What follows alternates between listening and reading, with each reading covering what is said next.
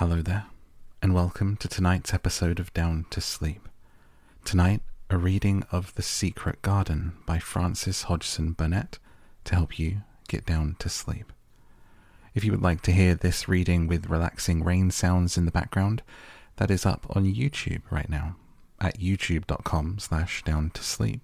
You can find all of the links that you need for this podcast and all of the different places you can listen in the info for this episode.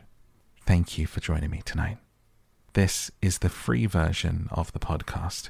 If you would like to hear more than 280 readings and get 2 new episodes at least every week, then join me at patreon.com/downtosleep. Let's go ahead and tuck you in. Take a nice deep breath for me. And let's get down to sleep. The Secret Garden by Frances Hodgson Burnett. But at last he asked a question, which opened up a new subject. "How old are you?" he asked. "I am 10, answered Mary, forgetting herself for the moment. "And so are you." "How do you know that?" he demanded in a surprised voice. "Because when you were born, the garden door was locked, and the key was buried, and it has been locked for 10 years. Colin half sat up, turning toward her, leaning on his elbows. "What garden door was locked? Who did it? Where was the key buried?" he exclaimed as if he was suddenly very much interested. It was the garden Mr. Craven hates," said Mary nervously. "He locked the door. No one knew where he buried the key." "What sort of a garden is it?" Colin persisted eagerly. "No one's been allowed to go into it for 10 years, was Mary's careful answer. But it was too late to be careful. He was too much like herself. He too had had nothing to think about, and the idea of a hidden garden attracted him as it had attracted her. He asked question after question. Where was it? Had she never looked for the door? Had she never asked the gardeners? "They won't talk about it," said Mary. "I think they've been told not to answer questions." "I would make them," said Colin. "Could you?" Mary faltered, beginning to feel frightened. If he could make people answer questions, who knew what might happen? "Everyone is obliged to please me. I told you that," he said. "If I were to live, this place would sometime belong to me. They all know that. I would make them tell me." Mary had not known that she herself had been spoiled, but she could see quite plainly that this mysterious boy had been. He thought that the whole world belonged to him. How peculiar he was, and how coolly he spoke of not living. "Do you think you won't live?" she asked, partly because she was curious and partly in hope of making him forget the garden. "I don't suppose I shall," he answered, as indifferently as he had spoken before. "Ever since I remember anything, I've heard people say I shan't. At first, I think they thought I was too little to understand, and now they think I don't hear, but I do. My doctor is my father's cousin. He's quite poor, and if I die, he will have all Misselthwaite when my father is dead. I should think he wouldn't want me to live." "Do you want to live?" inquired Mary.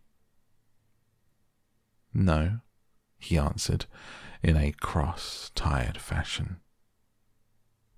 "But I don't want to die. When I feel ill, I lie here and think about it until I cry and cry." "I've heard you crying 3 times, Mary said, but I did not know who it was." Were you crying about that? She did so want him to forget the garden. I dare say, he answered. Let us talk about something else. Talk about the garden. Don't you want to see it? Yes, answered Mary in quite a low voice. I do, he went on persistently.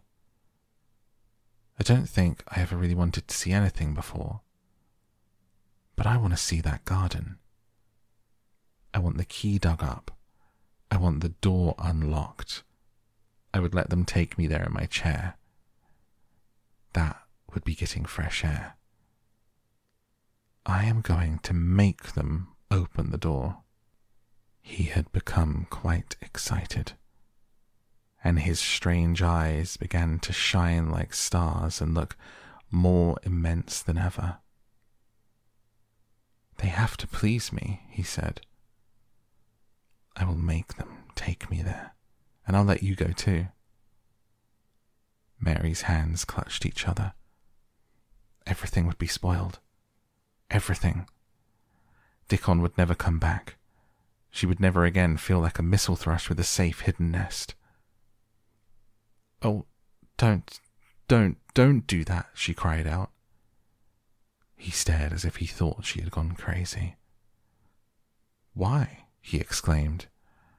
You said you wanted to see it. I do, she answered, almost with a sob in her throat. But if you make them open the door and take you in like that, it will never be a secret again. He leaned still farther forward. A secret, he said. What do you mean? Tell me. Mary's words almost tumbled over one another. You see, she panted, if no one knows but ourselves, if there was a door, hidden somewhere under the ivy, if there was, and we could find it, and if we could slip through, together, and shut it behind us, and no one knew anyone was inside, and we called it our garden, and pretended that we were missel thrushes, and it was our nest, and if we played there almost every day, and dug and planted seeds, and made it all come alive. Is it dead? He interrupted her. It will be, if no one cares for it, she went on. The bulbs will live, but the roses... He stopped her again, as excited as she was herself. What are bulbs? He put in quickly. They're daffodils and lilies and snowdrops. They're working in the earth now, pushing up pale green points because the spring is coming. Is the spring coming? He said. What's it like? You don't see it in rooms if you're ill. It is the sun shining on the rain, and the rain falling on the sunshine. Things pushing up and working under the earth. If the garden was a secret, and we could get into it, we could watch the things grow bigger every day, and see how many roses are alive. Don't you see? Don't you see how much nicer it would be if it was a secret? He dropped back on his pillow and lay there with an odd expression on his face. I never had a secret, he said, except the one about not living to grow up. They didn't know I know that, so it is a sort of a secret. But I like this kind better. If you won't make them take you to the garden, pleaded Mary. Perhaps. I feel almost sure I can find out how to get in sometime, and then, if the doctor wants you to go out in your chair, and if you can always do what you want to do, perhaps we might find some boy who could push you, and we could go alone, and it would always be a secret garden. I should like that, he said very slowly, his eyes looking dreamy. I should like that. I should not mind fresh air in a secret garden. Mary began to recover her breath and feel safer, because the idea of keeping the secret seemed to please him. She felt almost sure that if she kept on talking and could make him see the garden in his mind as she had seen it, he would like it so much that he could not bear to think that everybody might tramp into it when they chose. I'll tell you what I think it would be like if we could go into it, she said. It's been shut up so long. Things have grown into a tangle, perhaps. He lay quite still and listened, while she went on talking about the roses which might have clambered from tree to tree and hung down, about the many birds which might have built their nests there because it was so safe. And then she told him about the robin and Ben Weatherstaff.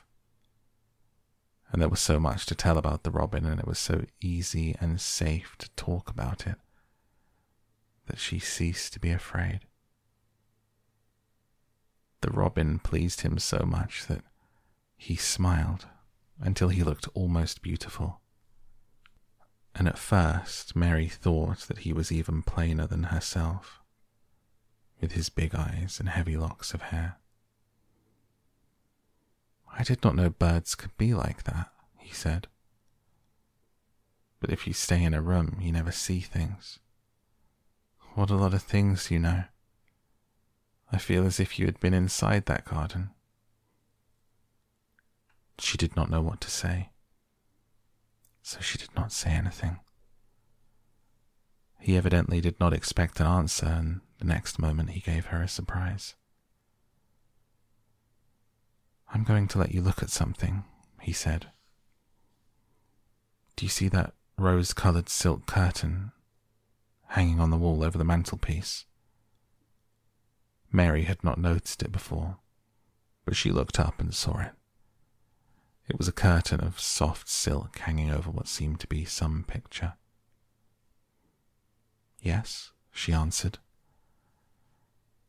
There's a cord hanging from it, said Colin. Go and pull it. Mary got up, much mystified, and found the cord. When she pulled it, the silk curtain ran back on rings, and when it ran back, it uncovered a picture. It was the picture of a girl with a laughing face. She had bright hair tied up with a blue ribbon, and her gay, lovely eyes were exactly like Colin's unhappy ones, agate grey, and looking twice as big as they really were because of the black lashes all round them. She's my mother, said Colin complainingly. I don't see why she died. Sometimes I hate her for doing it. How queer, said Mary. If she had lived, I believe I should not have been ill always, he grumbled. I dare say I should have lived too, and my father would not have hated to look at me. I dare say I should have had a strong back. Draw the curtain again. Mary did as she was told, and returned to her footstool. She's much prettier than you, she said, but her eyes are just like yours. At least they're the same shape and colour. Why is the curtain drawn over her? He moved uncomfortably. I made them do it, he said. Sometimes I don't like to see her looking at me. She smiles too much when I am ill and miserable. Besides, she's mine, and I don't want everyone to see her. There were a few moments of silence, and then Mary spoke. What would Mrs. Medlock do if she found out I had been here? She inquired. She would do as I told her to do, he answered. And I should tell her that I wanted you to come here and talk to me every day. I'm glad you came. So am I, said Mary. I'll come as often as I can, but... She hesitated. I shall have to look every day for the garden door. Yes, you must, said Colin. And you can tell me about it afterward. He lay thinking a few minutes as he had done before, and then he spoke again. I think you shall be a secret too, he said. I'll not tell them until they find out. I can always send the nurse out of the room, say I want to be by myself. Do you know Martha? Yes, I know her very well, said Mary. She waits on me. He nodded his head toward the outer corridor. She's the one who's asleep in the other room. The nurse went away yesterday to stay all night with her sister, and she always makes Martha attend to me when she wants to go out. Martha shall tell you when to come here.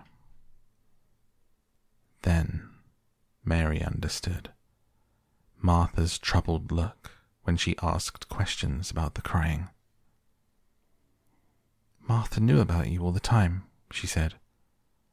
Yes, she often attends to me.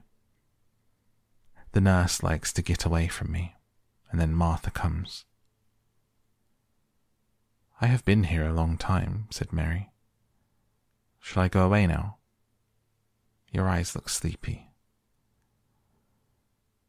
I wish I could go to sleep before you leave me, he said rather shyly. Shut your eyes, said Mary, drawing her footstool closer. And I will do what my ayah used to do in India.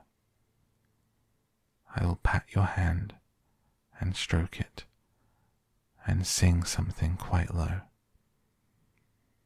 I should like that, perhaps, he said drowsily. Somehow, she was sorry for him and did not want him to lie awake. So she leaned against the bed and began to stroke and pat his hand and sing a very low little chanting song in Hindustani. That's nice, he said more drowsily still, and she went on chanting and stroking. But when she looked again, his black lashes were lying closed against his cheeks, for his eyes were shut, and he was fast asleep. She got up, softly, took her candle, and crept away without making a sound. The moor was hidden in mist when the morning came, and the rain had not stopped pouring down. There could be no going out of doors. Martha was so busy that Mary had no opportunity of talking to her, but in the afternoon she asked her to come and sit with her in the nursery. She came bringing the stocking she was always knitting when she was doing nothing else. What's the matter with thee? She asked as soon as she sat down. Thou looks as if thou'd something to say. I have found out what the crying was, said Mary. Martha let her knitting drop on her knee and gazed at her with startled eyes. Thou hasn't, she exclaimed. Never. I heard it in the night, Mary went on, and I got up and went to see where it came from. It was Colin. I found him. Martha's face became red with fright. Hey, Miss Mary, she said, half crying. Thou shouldn't have done it. Thou shouldn't. Thou'll get me in trouble. I never told thee nothing about him, but thou'll get me in trouble. I shall lose my place, and what'll mother do?" "You won't lose your place," said Mary. "He was glad I came. We talked and talked, and he said he was glad I came." "Was he?" cried Martha. "Art thou sure? Thou doesn't know what he's like when anything vexes him. He's a big lad to cry like a baby, but when he's in a passion, he'll fair scream just to frighten us. He knows us daren't call our souls our own." "He wasn't vexed," said Mary. "I asked him if I should go away, and he made me stay. He asked me questions, and I sat on a big footstool and talked to him about India, and about the robin, and the gardens. He wouldn't let me go. He let me see his mother's picture. Before I left him, I sang him to sleep." Martha fairly gasped with amazement. "I can scarcely believe thee," she protested. "It's as if thou had walked straight into a lion's den." "If he'd been like he is most times, he'd have thrown himself into one of his tantrums and roused the house. He won't let strangers look at him." "He let me look at him. I looked at him all the time, and he looked at me. We stared," said Mary. "I don't know what to do," cried agitated Martha. "If Mrs. Medlock finds out, she'll think I broke orders and told thee, and I shall be packed back to mother." "He's not going to tell Mrs. Medlock anything about it yet. It's to be a sort of secret just at first," said Mary firmly. "And he says everybody is obliged to do as he pleases." "Aye, that's true enough, the bad lad," sighed Martha, wiping her forehead with her apron. "He says Mrs. Medlock must, and he wants me to come and talk to him every day, and you're to tell me when he wants me." "Me?" said Martha. "I shall lose my place. I shall for sure." "You can't if you're doing what he wants you to do, and everybody is ordered to obey him," Mary argued. "Does thou mean to say," cried Martha with wide open eyes, "that he was nice to thee?" "I think he almost liked me," Mary answered. "Then thou must have bewitched him," decided Martha, drawing a long breath. "Do you mean magic?" inquired Mary. "I've heard about magic in India, but I can't make it. I just went into his room, and I was so surprised to see him, I stood and stared, and then he turned round and stared at me. And he thought I was a ghost or a dream, and I thought perhaps he was. And it was so queer being there alone together in the middle of the night, and not knowing about each other. And we began to ask each other questions. And when I asked him if I must go away, he said I must not." "The world's coming to an end," gasped Martha. "What is the matter with him?" asked Mary. "Nobody knows for sure and certain," said Martha. "Mr. Craven went off his head like when he was born. The doctors thought he'd have to be put in asylum. It were because Mrs. Craven died, like I told you. He wouldn't set eyes on baby. He just raved and said it'd be another hunchback like him, and it'd better die." "Is Colin a hunchback?" Mary asked. "He didn't look like one." "He isn't yet," said Martha. "But he began all wrong. Mother said there was enough trouble and raging in the house to set any child wrong. They was afraid his back was weak, and they'd been taking care of it, keeping him lying down, not letting him walk. Once they made him wear a brace, but he fretted so he was downright ill. Then a big doctor came to see him and made him take it off. He talked to the other doctor quite rough, in a polite way. He said there'd been too much medicine and too much letting him have his own way." "I think he's a very spoiled boy," said Mary. "He's the worst young nowt as ever was," said Martha.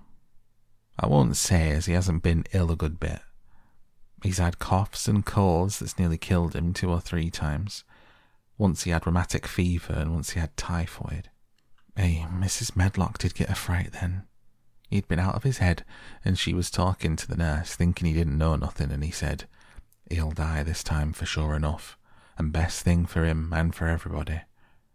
And she looked at him, and there he was, with his big eyes open, staring at her, as sensible as she was herself. She didn't know what had happened, but he just stared at her and says, "You give me some water and stop talking." "Do you think he will die?" asked Mary. "Mother says there's no reason why any child should live that gets no fresh air and don't do nothing but lie on his back and read picture books and take medicine. He's weak and hates the trouble of being taken out of doors. And he gets cold so easy, he says it makes him ill." Mary sat and looked at the fire. "I wonder," she said slowly, "if it would not do him good to go out into a garden and watch things growing. It did me good." "One of the worst fits he ever had," said Martha, "was one time they took him out where the roses is by fountain. He'd been reading in a paper about people getting something he called rose cold, and he began to sneeze and said he got it. And then as a new gardener didn't know the rules passed by and looked at him curious, he threw himself into a passion. Said he'd looked at him because he was going to be a hunchback. He cried himself into a fever and he was ill all night. "If he ever gets angry at me, I'll never go and see him again," said Mary. "He'll have thee if he wants thee," said Martha. "Thou may as well know that at start." Very soon afterward a bell rang and she rolled up her knitting. "I dare say the nurse wants me to stay with him a bit. I hope he's in a good temper." She was out of the room about 10 minutes, and then she came back with a puzzled expression. "Well, thou has bewitched him," she said. "He's up on his sofa with his picture books. He's told the nurse to stay away until 6 o'clock. I'm to wait in next room. The minute she was gone, he called me to him and says, 'I want Mary Lennox to come and talk to me. And remember, you're not to tell anyone. You'd better go as quick as you can.'" Mary was quite willing to go quickly. She did not want to see Colin as much as she wanted to see Dickon, but she wanted to see him very much. There was a bright fire on the hearth when she entered the room, and in the daylight she saw it was a very beautiful room indeed. There were rich colours in the rugs and hangings and pictures and books on the walls which made it look glowing and comfortable, even in spite of the grey sky and falling rain. Colin looked rather like a picture himself. He was wrapped in a velvet dressing gown and sat against a big brocaded cushion. He had a red spot on each cheek. "Come in," he said. "I've been thinking about you all morning." "I've been thinking about you too," answered Mary. "You don't know how frightened Martha is. She says Mrs. Medlock will think she told me about you, and she'll be sent away." He frowned. "Go and tell her to come here," he said. "She's in the next room." Mary went and brought her back. Poor Martha was shaking in her shoes. Colin was still frowning. "Have you to do what I please, or have you not?" he demanded. "I have to do what you please, sir," Martha faltered, turning quite red. "Has Medlock to do what I please?" "Everybody has, sir," said Martha. "Well then, if I order you to bring Miss Mary to me, how can Medlock send you away if she finds out?" "Please don't let her, sir," pleaded Martha. "I'll send her away if she dares to say a word about such a thing," said Master Craven grandly. "She wouldn't like that, I can tell you." "Thank you, sir," bobbing a curtsy. "I want to do my duty, sir." "What I want is your duty," said Colin more grandly still. "I'll take care of you. Now go away." When the door closed behind Martha, Colin found Mistress Mary gazing at him as if he had set her wondering. "Why do you look at me like that?" he asked her. "What are you thinking about?" "I am thinking about two things." "What are they? Sit down and tell me." "This is the first one," said Mary, seating herself on the big red stool. "Once, in India, I saw a boy who was a Rajah.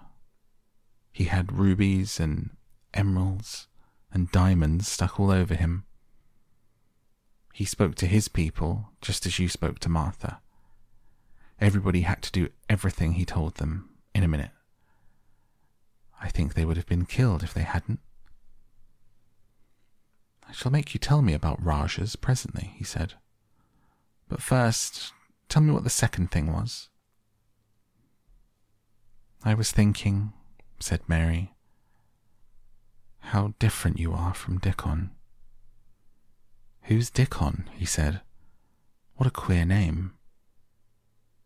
She might as well tell him. She thought she could talk about Dickon without mentioning the secret garden. She had liked to hear Martha talk about him. Besides, she longed to talk about him. It would seem to bring him nearer. "He's Martha's brother. He's 12 years old. He's not like anyone else in the world. He can charm foxes and squirrels and birds, just as the natives in India charm snakes. He plays a very soft tune on a pipe, and they come and listen." There were some big books on a table at his side, and he dragged one suddenly toward him. "There's a picture of a snake charmer in this," he exclaimed. "Come and look at it." The book was a beautiful one, with superb coloured illustrations, and he turned to one of them. "Can he do that?" he asked eagerly. "He played on his pipe, and they listened," Mary explained. "But he doesn't call it magic. He says it's because he lives on the moor so much, and he knows their ways. He says he feels sometimes as if he was a bird or a rabbit himself. He likes them so. I think he asked the robin questions. It seemed as if they talked to each other in soft chirps." Colin lay back on his cushion, and his eyes grew larger and larger, and the spots on his cheeks burned. "Tell me some more about him," he said. "He knows all about eggs and nests," Mary went on. "And he knows where foxes and badgers and otters live. He keeps them secret so that other boys won't find their holes and frighten them. He knows about everything that grows or lives on the moor." "Does he like the moor?" said Colin. "How can he? It's such a great, bare, dreary place." "It's the most beautiful place," protested Mary.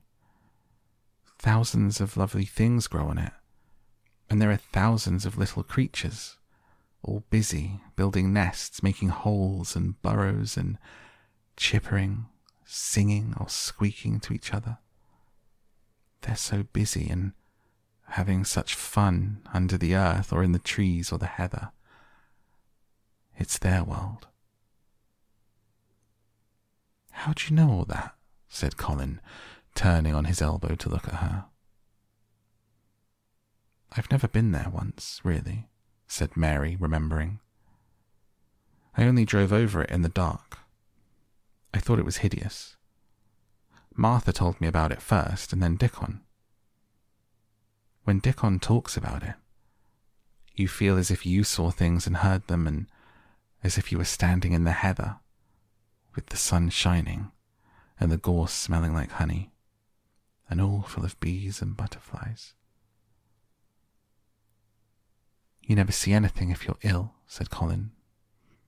He looked like a person listening to a new sound in the distance and wondering what it was. "You can't if you stay in a room," said Mary. "I couldn't go on the moor," he said in a resentful tone.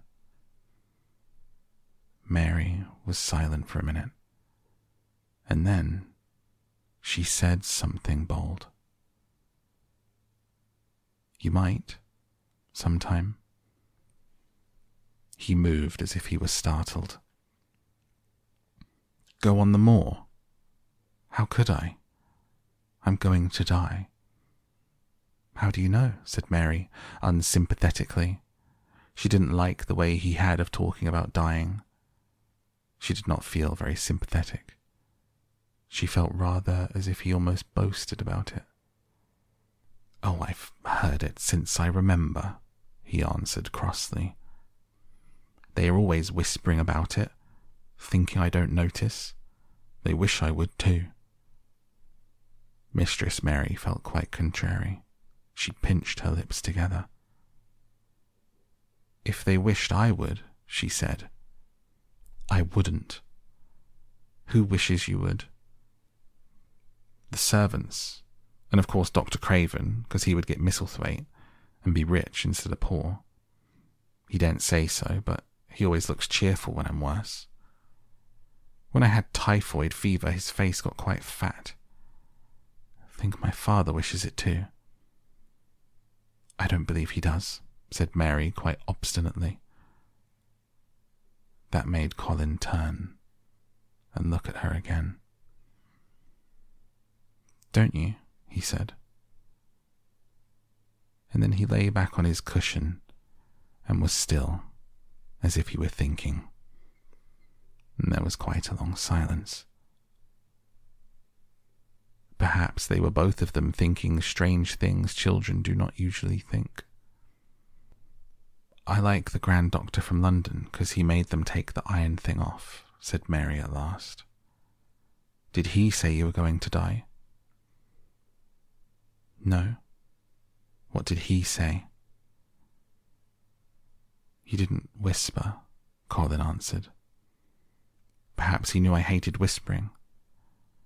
I heard him say one thing quite aloud. He said the lad might live if he would make up his mind to it, put him in a humour." It sounded as if he was in a temper. "I'll tell you who would put you in the humour, perhaps," said Mary, reflecting. She felt as if she would like this thing to be settled, one way or the other. "I believe Dickon would. He's always talking about live things. He never talks about dead things or things that are ill. He's always looking up in the sky to watch birds flying, or looking down at the earth to see something growing.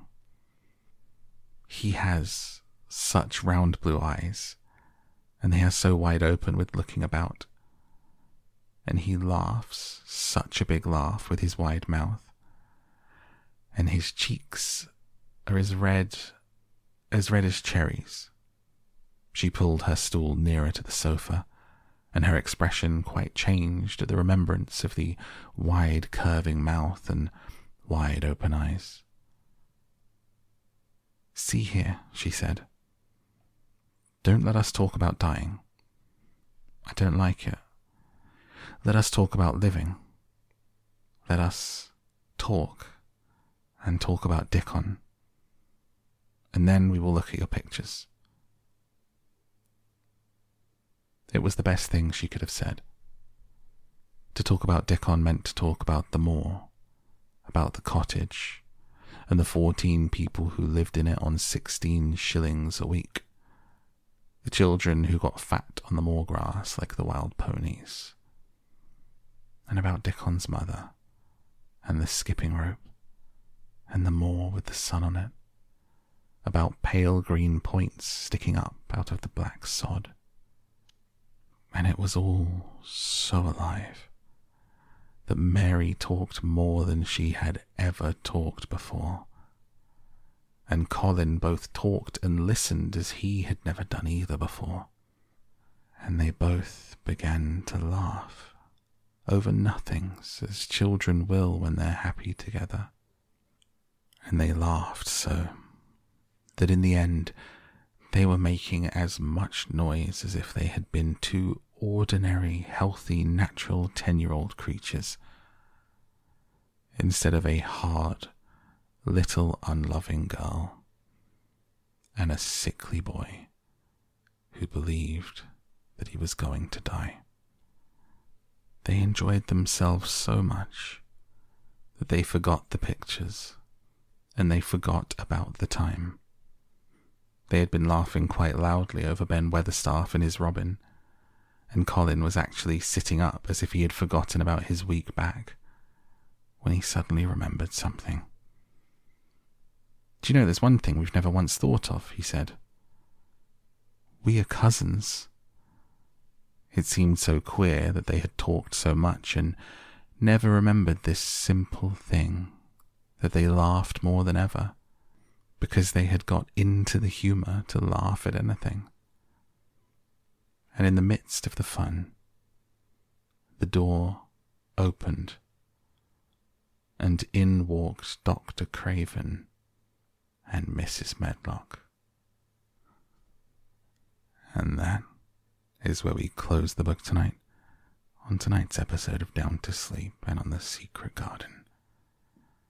Thank you for listening. I hope that you are suitably relaxed, if not already drifted off and having dreams of your own.